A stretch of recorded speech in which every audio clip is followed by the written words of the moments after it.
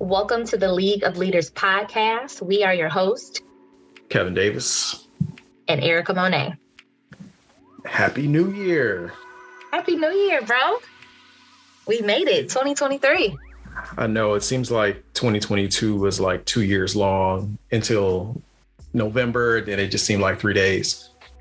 It did. It literally did. Like I remember Thanksgiving, and then I remember there's some being maybe a day or two after. And then next thing you know, it's Christmas. And I look up, it's January 4th. What happened? I think that it also felt weird, at least here in Chicago. And we pretty much get the same kind of weather between our two cities, Detroit and Chicago. But I feel like we kind of got robbed of that seasonal feel. There wasn't snow. Like we got snow and then we didn't. And then it just got cold. Got a little sampling, a little drizzling of snow, and then it got warm. That winter storm that came through the entire country, when it hit Michigan, and it may have either hit you all sooner, but when it hit Michigan, it was literally a few days before Christmas.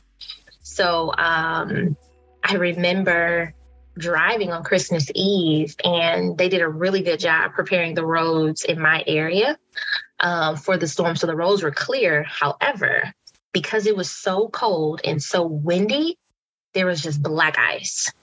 And I ended up sliding on black ice and getting into an accident. Well, a collision, I will say, because there was no other vehicle that was involved. But yeah, it was a scary moment to be on the freeway and look like you're about to go off the cliff of a freeway. It was traumatic. Were we on 696? But thank God it was that bridge between 696 and 275. That's problematic over there because it's always ditches. It is. It's always something over there. And it was so many cars that did the same exact thing that I did. So I still don't have my car to this day. I'm still waiting. Well, I feel like we got robbed. Order parts. It definitely got cold, super cold here. I think it was below zero a couple of days. And then it was like 40 degrees. And it was like Christmas with a little dusting on the ground. And I'm like putting a little frost blanket on. I have a little frost blanket you put in your windshield in your mirror. So I'm like preparing for the winter and making sure the shovels are together. And it didn't happen.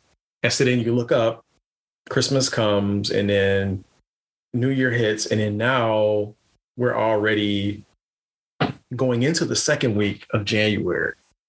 So this is our time of year for us, for planners like us. Like, what are you working on this year? So I'm looking forward to. So last year I did. I gave myself 3 words and I just like declared them over my year. And last year my words was. It was qualification, duplication, and freedom. Those are my three words that were like running themes for myself. And so this year I gave myself 3 words as well. And those 3 words are collaborate, simplify, and stewardship. I feel like any and everything that I do this year, it will not get done unless I collaborate. It will not get done if I am not a good steward over myself, my health, my wealth, all of that. And I think I can help my own just stress and anxiety if I begin to become more intentional with simplifying things in my life. So like what you're saying, like, yeah, this is great for planners when you're like, oh, I want to organize this and I want to do this throughout the year. But I'm a person that really likes to do a lot.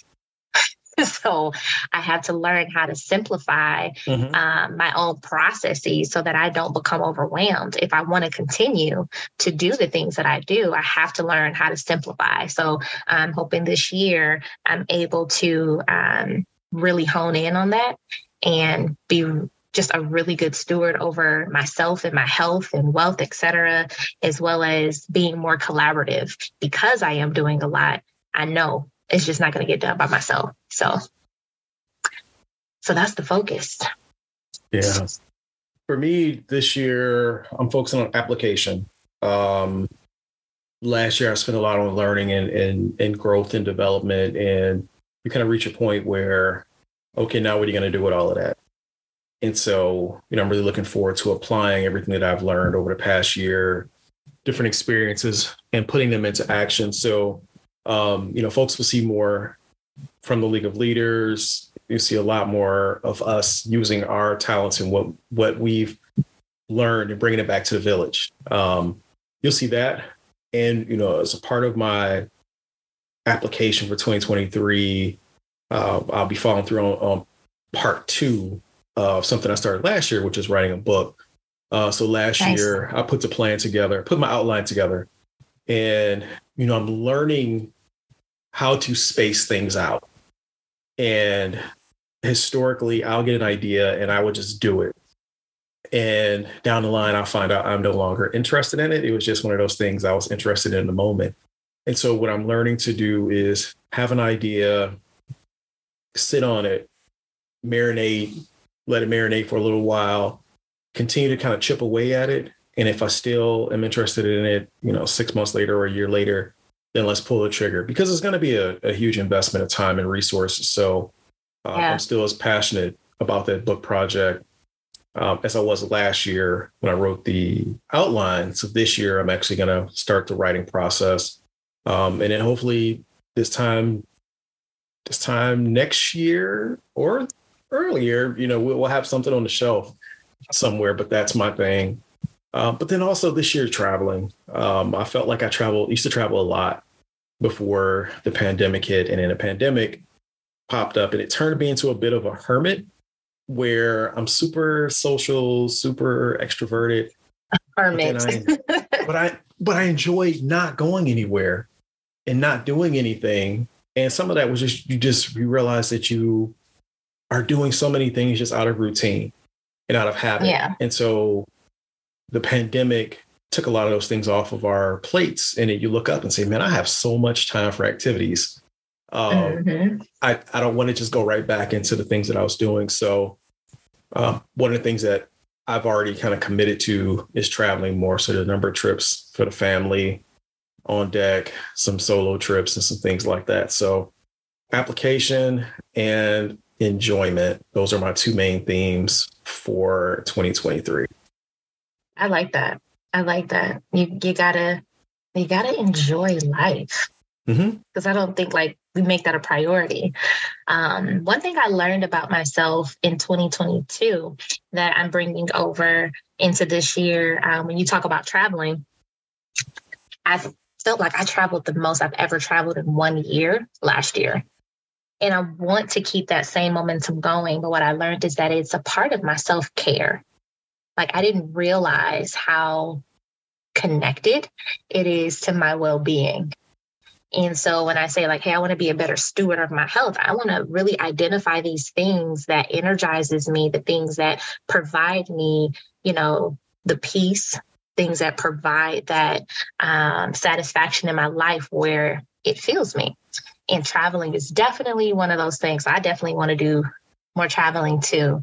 And as you were talking, I was thinking man, I know that there are things that I wanted to do in terms of writing a book. And I told myself that if I don't get things started in November or December of 2022 with this book, it's not going to happen until mid-year 2023, because I know the first quarter of this year was going to be very busy for myself. It's off the chain. Yeah. So I was all right. So for me, I wanted to get it more kind of intentional and begin that process of writing my book too. So I feel like everyone around me is writing books. And so that's just the next thing, I guess, in someone's career and their life. So I did this, I did that, and I wrote a book. So, so I think that's the next thing. So more to come on that. And so last year I got training to become a certified strength coach. And I just took my exam. I passed my exam. And that's huge for me because I got test anxiety. So your girl I freak out. I'm trying to be uber prepared. And so it took forever to take this exam, but I took it and I passed. So my next steps is just to really now coach some people, and then they'll provide their evaluations to Gallup to let Gallup know, like, this girl knows what she's talking about. And they'll provide me with the icing on the cake with my certification. So super excited about that. So I think this year you'll probably see more of me either posting and just talking about strength coaching. So helping people identify their strengths and helping them navigate this career journey that we are all on. I definitely look forward to, your book idea. And you made a good point about, it seems like everybody's writing books, and that's a good thing, especially Black professionals. Looking at my own library, it's growing with the number of books that are written by Black professionals and Black authors.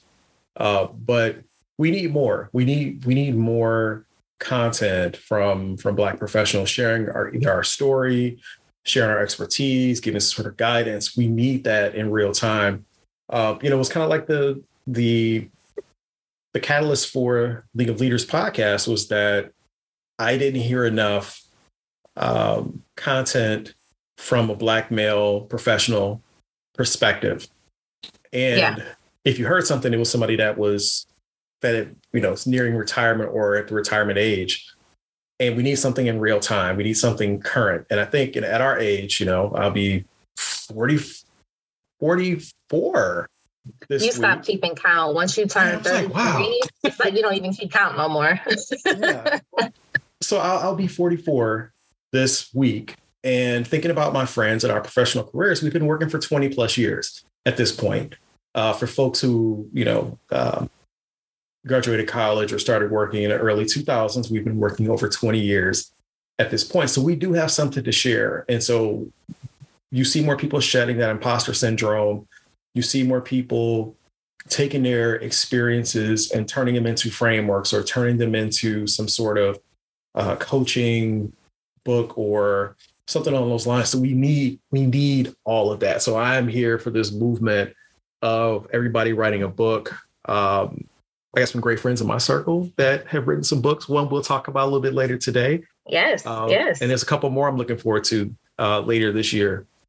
Yeah, same. So let's just jump into this. So January 2023 now. As a Black Greek professional, this is the month that not all, but 5 out of the 9 organizations out of the Divine Nine, we're celebrating our founding day. So January 5th was they celebrated 112 years to Kappa Alpha Psi Fraternity Incorporated this year. So then we have January 9th, which is Phi Beta Sigma Fraternity Incorporated celebrating 109 years. That's the only day for the fraternities that matters. It's my birthday. and I was, my fraternity celebrates, 109. And I was just about to plug in, I was like, somebody else's birthday is January 9th. So, January 9th is a great day. Shout out to those Capricorns. And yes, because we're all Capricorn babies. And then we got January 13th. So we got the Women of Delta Sigma Theta Sorority Incorporated celebrating 110 years. And it's just phenomenal to know that our organizations have reached that level. We're over 100 years of service. Yeah. So January 15th, we got the Women of Alpha Kappa Alpha Sorority Incorporated. That's 115 years. And then we have, the best, the finest, I shall say, the Women of Zeta Phi Beta Sorority Incorporated, 103 years of finer womanhood that we've been able to grace the world with. So that's the, J16 is just one of the best. This time, I'm a little biased. This time of the year is kind of comical to me because, it's all like good natured fun and humor and folks are petty, about what happens in like this span of 7 or 8 days. You think about that back over a century ago, as students were typically returning from Christmas break. They're like, all right, new year, new us. We started organizations. And so you got 5. That's exactly what happened. Yeah. 5 of the 9 started, they were founded within that first week back from school, from the break. So But that's like crazy when you think of how it was, what times were like way back then. There's no internet. There's no, they just had the calendar. Technology. They had a calendar and they had that's all they had. The postal service. And that's it. That's it. That's it. That's it. From that, look at what happened with all these organizations, just doing a great job of service and, professional networks. And thinking about my career now at Erie, I was referred in by Kimberly Williams, who's a member of Delta Sigma Theta. My last job, referred in by one of my frat brothers, Phi Beta Sigma. Job before that was a member of Sigma Gamma Rho, referred me there. Before that, it was a member Alpha Phi Alpha. So it's all good fun, and we poke at each other, but we do look out for each other. Oh yeah. So. Oh yeah, and I think that's the beauty of it all. Like even if we don't wear the same colors, it's just a level of sisterhood and brotherhood that we have that really transcends over our careers. So it goes beyond just work. So it's good. So we're going to shift gears a little bit, and in true Kevin form, I like to space my thoughts out from when something happens. I like to really make sure that I'm not caught up in the moment or the hype of a situation. I like to just kind of let the dust settle, find out as much as I can if there's more things to find out. And so today we're just going to chat about the Deion Sanders situation, but we're not going to talk about it in the way that most people have been discussing it. We'll touch on a little bit. But for those who don't know, Deion Sanders recently took a role at Colorado University as the head coach of their football program. And he previously served as the head coach of the Jackson State University football team. And so Deion's arrival at Jackson State was met with much fanfare, much hype, much acclaim. Because of his history. He's primetime, right? He knows how to get the media. He knows how to get everybody's attention. He's arrogant. And for the most part, he delivers. So people like that. And they like that attention that was being brought to not only Jackson State University, but historically Black colleges and universities overall. And with that, Deion made some commitments to recruitment. He made some commitments to shifting the narrative to show that HBCUs could be lucrative football conferences, football divisions for athletes, and not seen as a second tier or a last resort option, which is how some people viewed HBCU football, or some people looked at it as not as serious or as not as competitive. So Deion came and he was committed to changing that narrative, and the PR machines were going crazy. You started to see a rise in coverage in HBCUs. You saw some renewed interest in HBCU sports from different folks. Many HBCU alum were excited to see their schools or conferences get this level of notoriety and publicity. And so fast forward, you look at some of the improvements or some of the commitments that were made by Deion. He amassed a 26-5 record over 3 seasons. The 2022 season, the only loss they suffered was in a championship game to North Carolina Central. See, the undefeated regular season, there were back-to-back SWAC championships.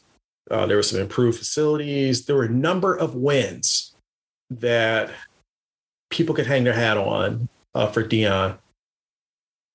But the decision to go to Colorado was a very controversial one.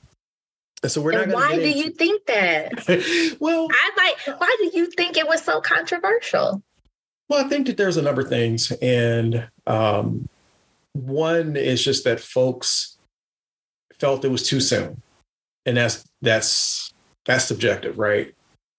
Some folks felt that he was a sellout because he got his start at HBCU and he left for a predominantly white institution in Colorado. So it was night and day. Some folks feel he indirectly disparaged the city of Jackson, Mississippi, and some of his comments. That's subjective. Some folks feel that he recruited players and they kind of left them hanging, which I can understand. Players like to go not only for the program, but for the coach. So if the coach is gone, where does that, how does that bode for me as an athlete? Right.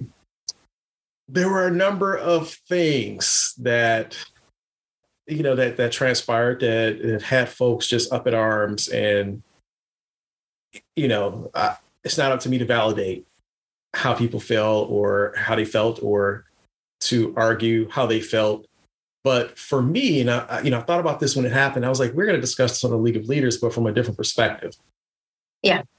Because for every reason that people gave in opposition for his decision, it made me think about our professional careers and how do you know when it's time to go? And if you look at the measures some of the measures that I shared, it seemed like a good time to leave. Deion made a statement and he's like, you leave when you're on top or you leave when you get fired. Those are the two ways coaches leave athletic programs. And that's the truth. Coaches rarely leave on their own after a marginal season or two. They get fired. And I thought about that from a professional perspective and how that relates to the workforce. And I think it all starts with being realistic on why you joined an organization, why you joined, what do you want to know? What do you want to learn? What type of impact do you want to make?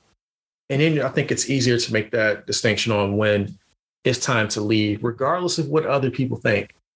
To you, as it fits into your life plan or your career trajectory, you have to make those decisions. And so that's something that I adopted late in my career. When you're younger, you go somewhere, you're just like, I'm going to go here, I'm going to work. And you don't think about leaving. That's the old school mentality. You just stay there, and you typically don't leave until you hate it. And that's such a problematic. It's always it's something negative, something bad has to happen for you. Like, I'm about to leave, and it is problematic. It's very problematic because when you're in a position where you are only leaving organizations because something bad happened, you're losing something. You're not gaining something at that point. So we should really take a step back and think about, I know this thing that's negative happening at work is going on, but what is it that I need to learn? Like, we're losing out on an opportunity to grow if we always just leave and not really try to work through what it is. And I'm not saying you have to stay in toxic workplaces, but understand what it is that's going on so that you can figure out the lesson in it, so that you can say, okay, and if the lesson is, I understand what's going on, I understand how I need to move now, and now I can leave, good. But some people just leave and not take away that lesson, and then it carries over into the next job. And I didn't understand, well, let me take that back. I understood why people were in an uproar about him leaving Jackson State. But I also took into consideration that these are moves that he's making for him and his family. Who are we to tell him this isn't a good move for you? He didn't give me the blueprint on how he wanted to navigate his coaching career, because he ultimately probably wanted to be at a PWI and probably retire from there. I don't know that. But whatever moves is best for him, because when you were talking and kind of just outlining his, his high points in his career, I'm thinking two words: credibility and execution. And those are the two things that he brought to the table. And that carries over no matter where you go. So he was able to do that and do it very well at Jackson State. So who, as a cultural perspective, as just an independent contributor or just someone that got an opinion, like, who am I to say what your next move should be, whether it's right or wrong? I think that only he can decide what is right and wrong for him in his career move. And I think that we should take that same energy and put that into our own career planning and how we navigate things. Like you're saying, like, why are we joining this organization? Like, you need to really figure out not only why are you joining this organization, but what is your goal? Like, what's the whole plan here? Mm-hmm. Are you saying like, hey, if I'm in accounting, for example, and let's just say I really want to focus in on accounts payables and I really want to be an expert at accounts payable, then you need to make sure that all the things that you have to learn about accounts payable, you're going to get at this job. And if you're not going to get it, then you move on and you figure out a way to get it. So it's not about the job. It's not about the people. It's about the goal that you have in place so that you can fulfill that action plan and get to where you're trying to get to. There's so many layers, which you're just saying is making me think about all of the different layers and complexities in this particular situation. And one of the glaring issues from a cultural standpoint is there just not enough high profile and or high visibility coaches at universities leading programs. And so that automatically focused the spotlight on Deion and everything that he was doing. And some folks, it kind of forced some folks to look at him as like a savior. And that's on them. That's not a Deion thing. That's not a Deion thing, right? And they put all of their stock into what he was doing and what he was going to do for the school. And, one of the statements he made after he left was, I'm only the coach. I can't change this school. And I think some people expected him to carry the weight. And he's like, I'm not the president of the university. I'm not the athletic director. I'm the head coach. I'm a coach. So there are unrealistic expectations from him. And, there's a level of accountability. I feel like if I don't say this, while I think it, if I don't say it, I feel like I'll get raked over the coals. There is a level of accountability when you recruit folks in. And, you do owe them whatever you committed to them. But there's that two-way street, especially in sports. Players can leave just as much as coaches, and we've seen more players leave and when things don't work out for them. So it's a two-way street, but you are responsible for those commitments in some way, shape, or form to the folks you've committed and recruited to because they came for that purpose. And so thinking about that from a leadership standpoint, you're recruiting a whole bunch of people in at your organization and you leave, that kind of puts them in a bad situation too, because sometimes folks want to come in and, I know Kevin hired you, but Kevin's gone. And so Kevin's gone, right? Things around. So the commitments that brought you there, no longer stand. And so now you're in jeopardy. So there's all of that. But it goes back to that point of there needs to be, not just in college sports, but in leadership, there needs to be more Black leaders in these high profile, high visibility roles so we can spread the accountability, spread expectations, and we don't expect one person to do that, to carry it all. And something you said earlier reminded me of what this one guy said. I went to a networking event about 5 years ago, and his name is John Hudson. And at the time, he's working for this company called Slalom. He's leading HR, and he said, you need to ask yourself two questions when you're leaving. Are you running away from something, or are you going to a better opportunity? And if you're always running away from something, which we talked about earlier, people leave when it's negative and toxic, you're going to face that same situation or something similar down the line until you learn how to confront and address it. And when you're leaving for a great opportunity, it's not the same. You're actually going for something because you know what you want. And so I think that, to your point, we don't know what Deion's plan is. He doesn't owe us. He doesn't owe us that. Like, no one knows my plan. My job now, they know that I give you 100% while I'm there. That's not to say that I want to be there 10 years or 12 years or 5 years. I don't owe anybody any commitments, but the only thing I owe you is what I said that I would do while I'm here. And that's it. And I felt folks were projecting their feelings and expectations. And some of it onto him. Some of it was what he said. We can't get around some of that. Right. But he But doesn't owe because he you. had that celebrity status prior to him becoming a coach, it's Deion Sanders, Yeah. right? So, I mean, he had that celebrity status, and you know how social media, treats celebrities. So it's just like, because he had that and he brought that status and imagery to the university, and now he's moving to a PWI, it's just expectations of other people that we are not responsible for. And so to that point, flipping it back onto us, so that it fits and applies, with the League of Leaders and our objectives.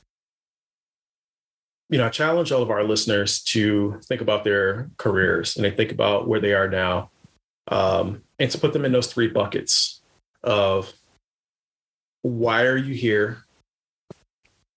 What are you looking to learn or experience? And then what are the outcomes for you? Essentially, what does success look like for you in this role? For you. For you, put that in a grid and say, you know what, I'm looking for a new role. Say I'm looking for a vice president or a CMO role. What is it that I want in this particular opportunity? I want to be able to lead campaigns, lead digital strategy, lead blah, blah, blah, blah. Okay. What do the outcomes look like? I want to grow the budget from X to X. You put those things out there. And so now you can look back and say, you know what, I've done all these different things. Does this organization still serve me in my journey to my next goal? Not ultimate goal, but just to my next goal. And if not, then you have a little bit more time. As long as it's not toxic and it's not problematic, you can say, you know what, I think I can accomplish this in the next year.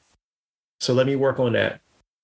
And you have that frame, that mentality of every 2 to 3 years, I'm looking at my next opportunity. Either I'm moving up or I'm moving out. But you can't realistically do that unless you know why you're there, what you're looking to do, and what success looks like. And so for Deion, he can say, this is what success looked like, and it's time for me to go. Yeah, I don't have to agree with it.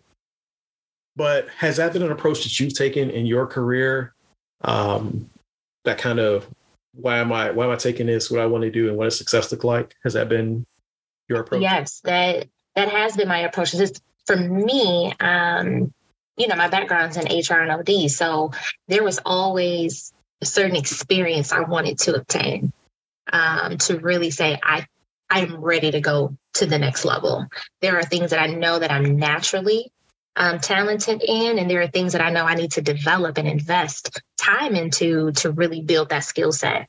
So I would take on a role and say, in this role, I'm really trying to take on more change management work from the HR side, from the people side of things. What type of role do I need to get to really hone in on, HR transformation type work? That was a priority for me. Another priority, I took on a role just because it was a leadership role in HR, and I wanted to be a leader in HR. And what does that look like? What does that feel like? When will I know? Like when you're saying like what outcomes, like I had to determine like, how would I know that I got what it is that I feel like I needed to move to the next stage? And oftentimes that was me observing other leaders and saying like, am I at that point? And these are good leaders that I, would observe and admire. And then sometimes it was my mentors that would pour into me to let me know like, hey, when you get to this point, call me, let me know. And so then I knew it was time to move or time to add something else to what it is that I was doing. So that approach, wholeheartedly, if you don't know what it is that you are defining as success or what it is you're trying to, do, you're just going to work to get a paycheck. Mm-hmm. And that's it. And that can be problematic because at the end of the day, when you really look at it, you're like, why am I really here? You get to the point like, I don't even know why I came to work today. But what you said was like a shift in mentality that I'm seeing more and more folks adopt slowly, but I wish more people would. And it's really taking a critical eye to what you were doing. Why are you here and what are you doing? Instead of the old school mentality of I'm here to get a check. Unless that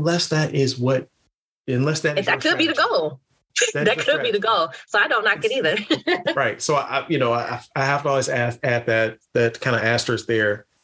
If you just want to go to work and work, we are not talking to you. And there's nothing wrong with that. That's fine. So we're talking to those who are on a different track, those who are looking to rotate, move, and grow in different ways on a regular basis.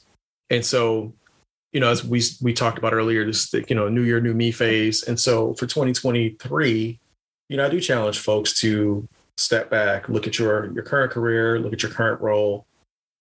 And does it still serve you?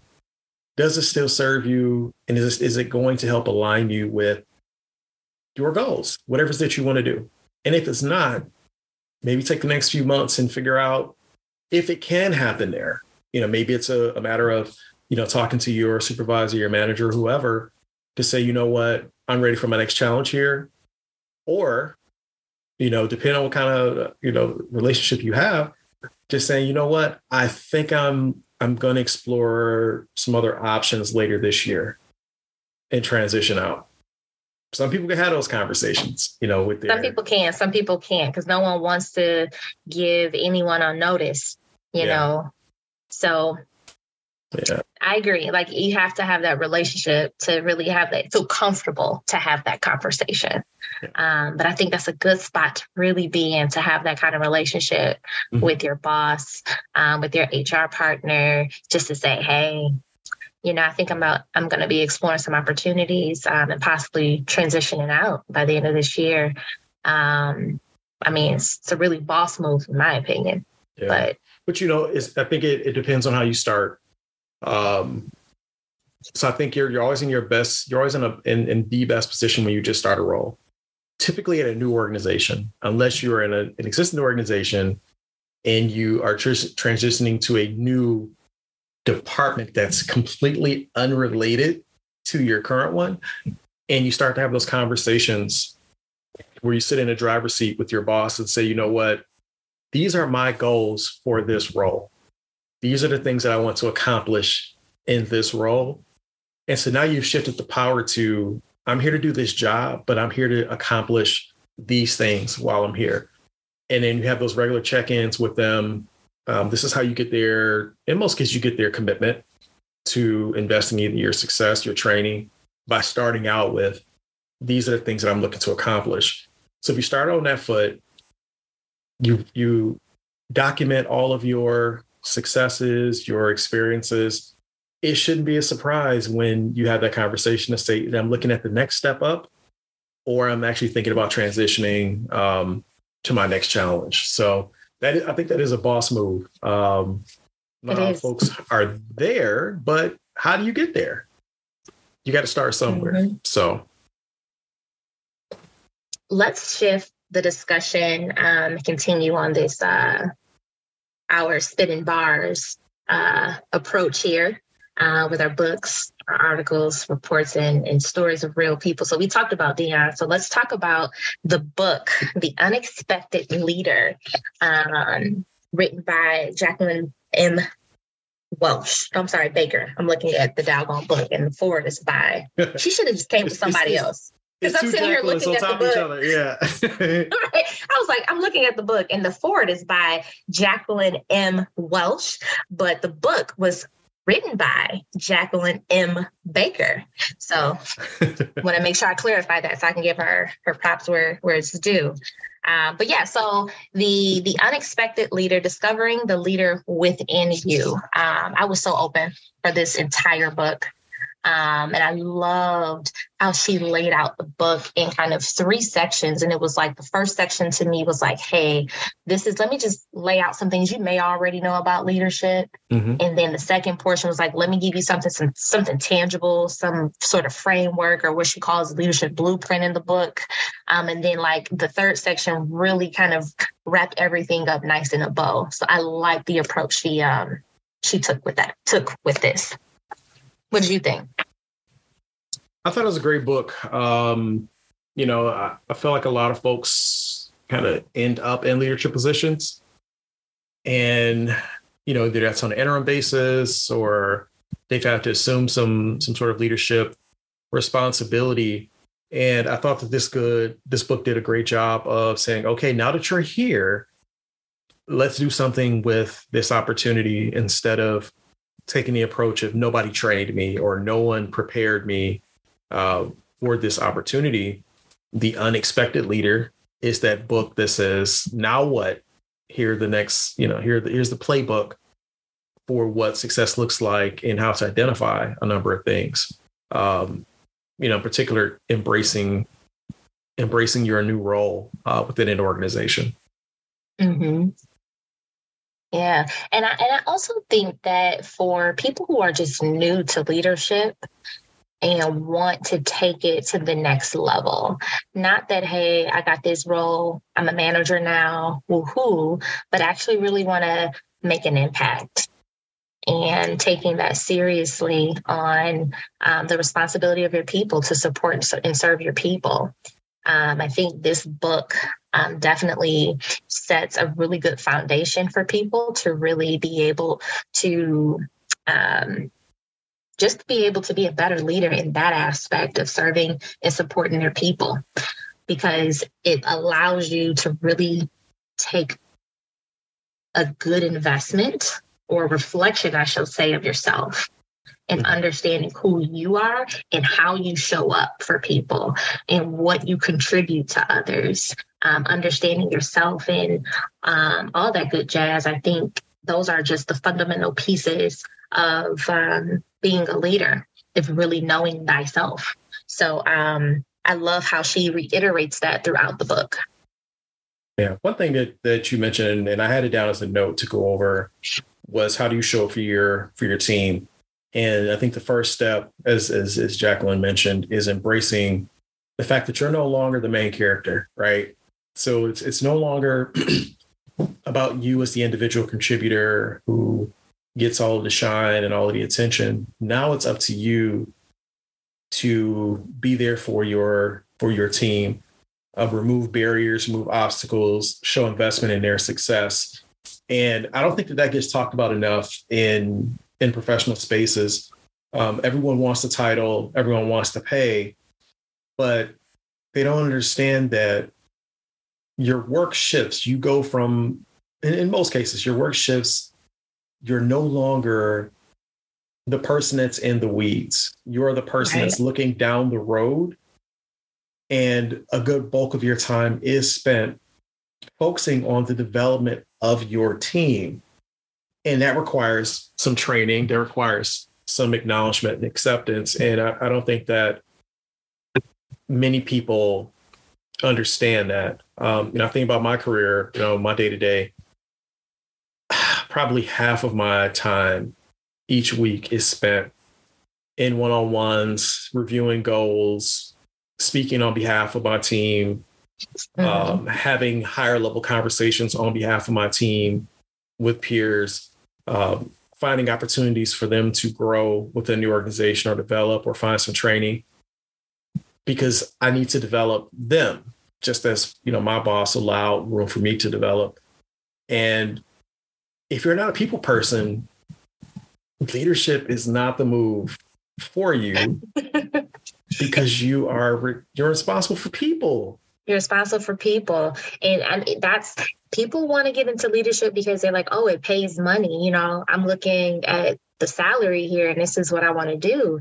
And I'm like, but it's a dual responsibility because you're responsible for your team's success, their individual career trajectories. Like, you influence it heavy. On top of that, you also have certain things you need to execute on and make happen as a leader from a business standpoint. So that dual responsibility in managing that, whether it's a multitasking or maybe Monday, Wednesdays, it's the people, Tuesday, Thursdays, it's the business. Like, however your days are able to be managed to do that, it could be a struggle. It could be a struggle. And so people need to understand that aspect of leadership, that it's just not about you. So how do we show or teach people as they navigate this leadership journey that they're on, that you got to get comfortable with the spotlight not being on you and you putting the spotlight on others and like being your team's like hype man, right? how do you do that? And how do you get someone to be wired in that way when they didn't come from that? I think that it starts with being a leader, speaking from the standpoint of, say, one of my direct reports gets promoted. Yeah, so now they're a leader. I think that the first step for many folks would be to model the way. And so having those conversations, me as a leader with you, if you're on my team, and so we can start to talk about leadership expectations. What does it look like to be a leader? What are requirements of being a leader? And showing them how you show up. So here are your goals. Here's some of your challenges facing this year. These are the ways that I'm invested in your success. So showing that investment in success, actually investing in their success, and then having some candid conversations on the difference between being an individual performer or individual contributor and a high performer versus what a leader looks like. So you got to kind of start putting those breadcrumbs out ahead of time with folks, but that doesn't always happen. But in the event that you are in a position where you can have that one-on-one time with your team and explain to them, this is what leadership looks like, and in meetings start to highlight this person or start to give them that background work, because that's a lot of what you do as leaders, a lot of background work or reconnaissance work further down. But what I do like about this book is that it is written for those who may not have had great leaders. They may have had great leaders, but didn't understand the framework or the technical terms about what was happening around them. And it disarms folks from having an excuse of I wasn't trained. And I think this book does a great job of holding you accountable. Mm-hmm. Yeah, you're here now. So let's talk about leadership styles, right? These are the different types of leaders, and these are the pitfalls. Jacqueline put a grid in here of this type of leader is great here, but then it's not so great over here. So it gives you this continuum of leadership style, so you can understand maybe who you are, or even identify maybe who some of the other players are around in your organization. So you're then able to say, you know what, Kevin seems like this type of leader, so maybe let me try to approach it from this way perspective. Mm-hmm. But it just arms folks from excuses of I wasn't trained or I wasn't prepared. And even for seasoned people, I learned a lot in a book, and I've been in leadership roles for, many years, but there's always a new perspective or a new approach that you can learn. Or it might be a new term, a new term or updated term. So, in the absence of having a leader that teaches you and walks you through, I think books like The Unexpected Leader give you all of the tools, or at least, if nothing else, the base level of tools and resources to build upon to continue to grow. Absolutely. One thing she mentioned in the book that I want to say I recognize but never really put words to it was this concept of whether it's leadership or not, but when someone is ready and so excited to take on this opportunity that's a promotion or take them to the next level, but yet when it comes to growth opportunities, they shy away from it. And it's like, the question is, so why do we do that? It's like, we're so excited to take it to the next level, but we didn't even put in the necessary time and work to even be at the next level. Mm-hmm. And so it's a matter of just really examining how we invest and develop ourselves. And I love that, throughout the book, that's kind of the theme of, taking advantage of these growth opportunities. Another approach she took in the book was talking about how, like when it's performance eval time and we're talking about, what did you do well? What you didn't do so well this year. Yep. And we talk about weaknesses. I love how, because I'm the same way, I have a love-hate relationship with it too. Like, I don't really like talking about weaknesses in that aspect. Now, I think you should manage your weaknesses, absolutely. But I'm not about to make that the focus area of my development. And so I love how she, kind of hold you accountable in that area. Like, if there's opportunities for growth, you really need to kind of change your mindset as to how you're looking at these things. And so that shift in mindset is powerful. Two sections that she had in the book. One kind of goes along with our last segment where we talked about Deion Sanders and just kind of knowing when it's time to move on, was the section about the life thesis. And so it requires you to kind of sit down and think about yourself. Who are you? What keeps showing up? What are you really good at? And what do you want to be? What do you want to do? And what moves and motivates you? And I think once you sit down and really figure out the themes, or, the recurring themes, or you'll start to figure out who it is that you are and what it is that you want to do. And that takes a little bit of time to really sit down and figure it out. And, you get to a point where you just can't continue to just roll. You have to start putting some things on paper, being realistic about, I've always been good at X, Y, Z, but you really haven't been good at it. You were just told to do it and you did it. You did it, right? Is that what you want to keep doing? If not, don't write that into your thesis. Yeah. This is your opportunity to kind of set your course. I love this. I love this approach because it removes the autopilot that we've been on, and it puts you in the manual mode where you got to be extremely intentional with what you're doing, because I believe, and I even tell my children this, life at the root is based in two things: decisions and relationships. And when you create a life thesis, you're able to identify why you are making certain decisions in your life. So earlier when we were talking about, hey, I only got this job because I'm trying to get this money.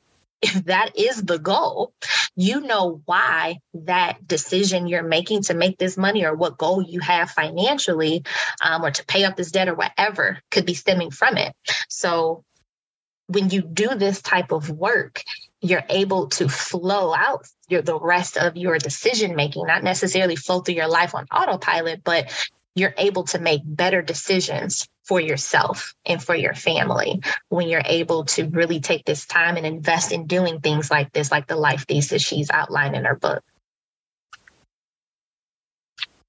One section that I liked in here is also the everyday ways to lead. Many times we hear about folks saying that they didn't have an opportunity to showcase their skills, their abilities. And, and I can say from personal experience, you may have been given those opportunities, but you didn't recognize them as such. But I think Jacqueline did a great job of putting down, I believe it's chapter 10, putting down just those everyday ways to show up. So to me, it's a new way to show leadership, ability to look at every opportunity that's before you, to build a relationship or build a connection in minor ways. And those little things add up over time. So I thought that was a great section within the book to not wait for formal commitments or opportunities to lead, but to show up every single day. Absolutely. Absolutely. And I think another good one, for the type of audience that we talked about earlier that this book could be for are the leadership traps.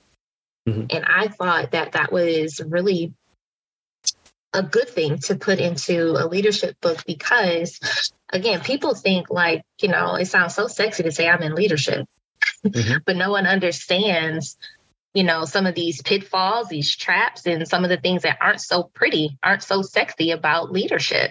And so when people say, I don't like people, well, you shouldn't be a leader because this is not for you, because you will fall in one of these traps or one of these pitfalls.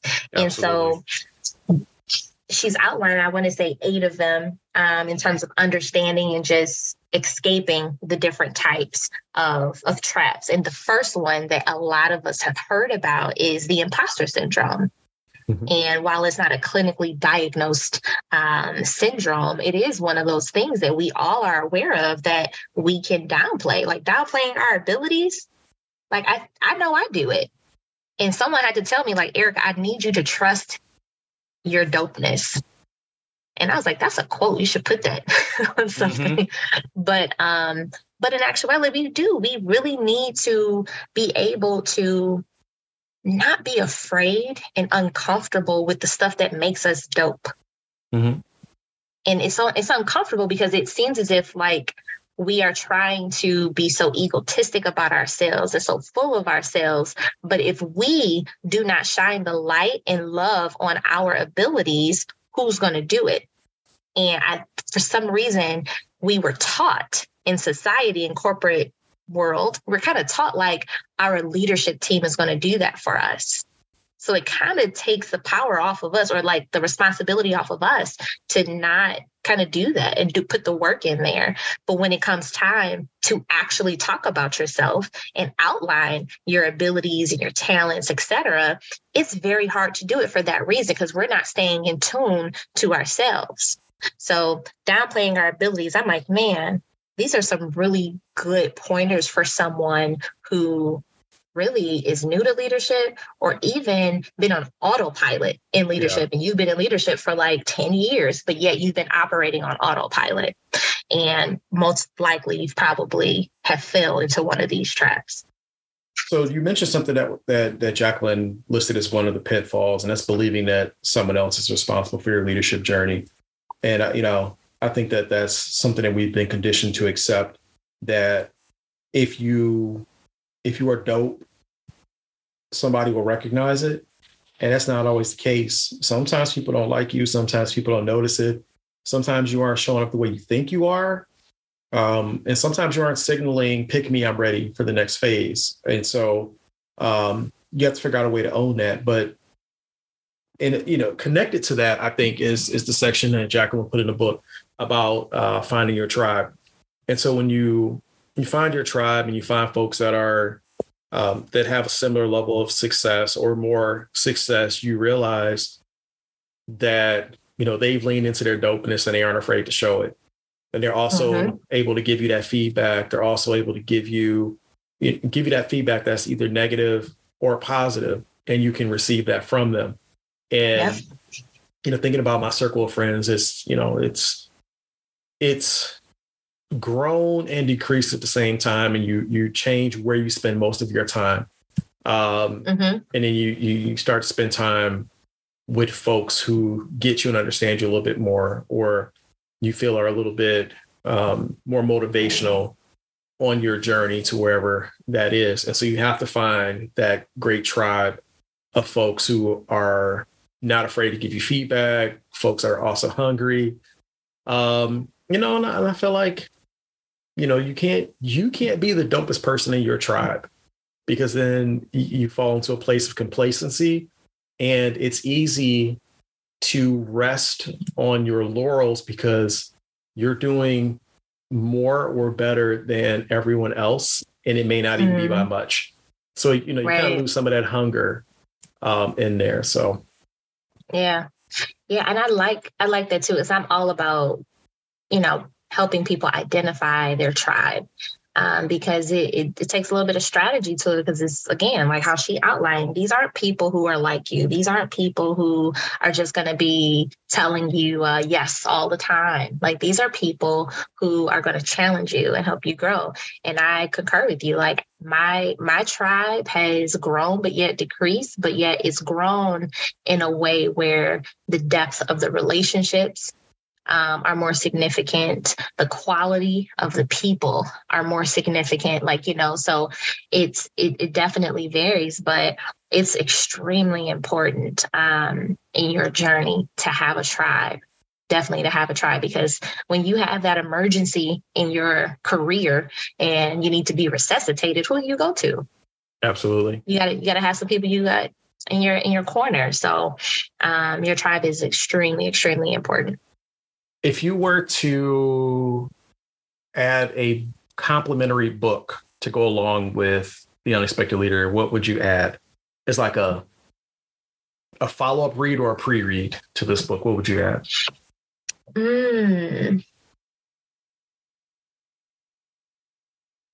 So I was going to say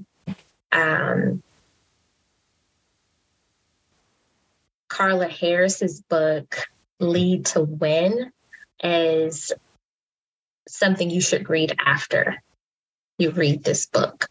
Mm-hmm. But when you said a pre-read, I didn't think about that. So that's why I'm like, what would be a good pre-read? I would say Carla Harris's book, Expect to Win, would be a good pre-read, because I think she gives you a good kind of snapshot of how important expectations are and how important setting yourself up for success looks like.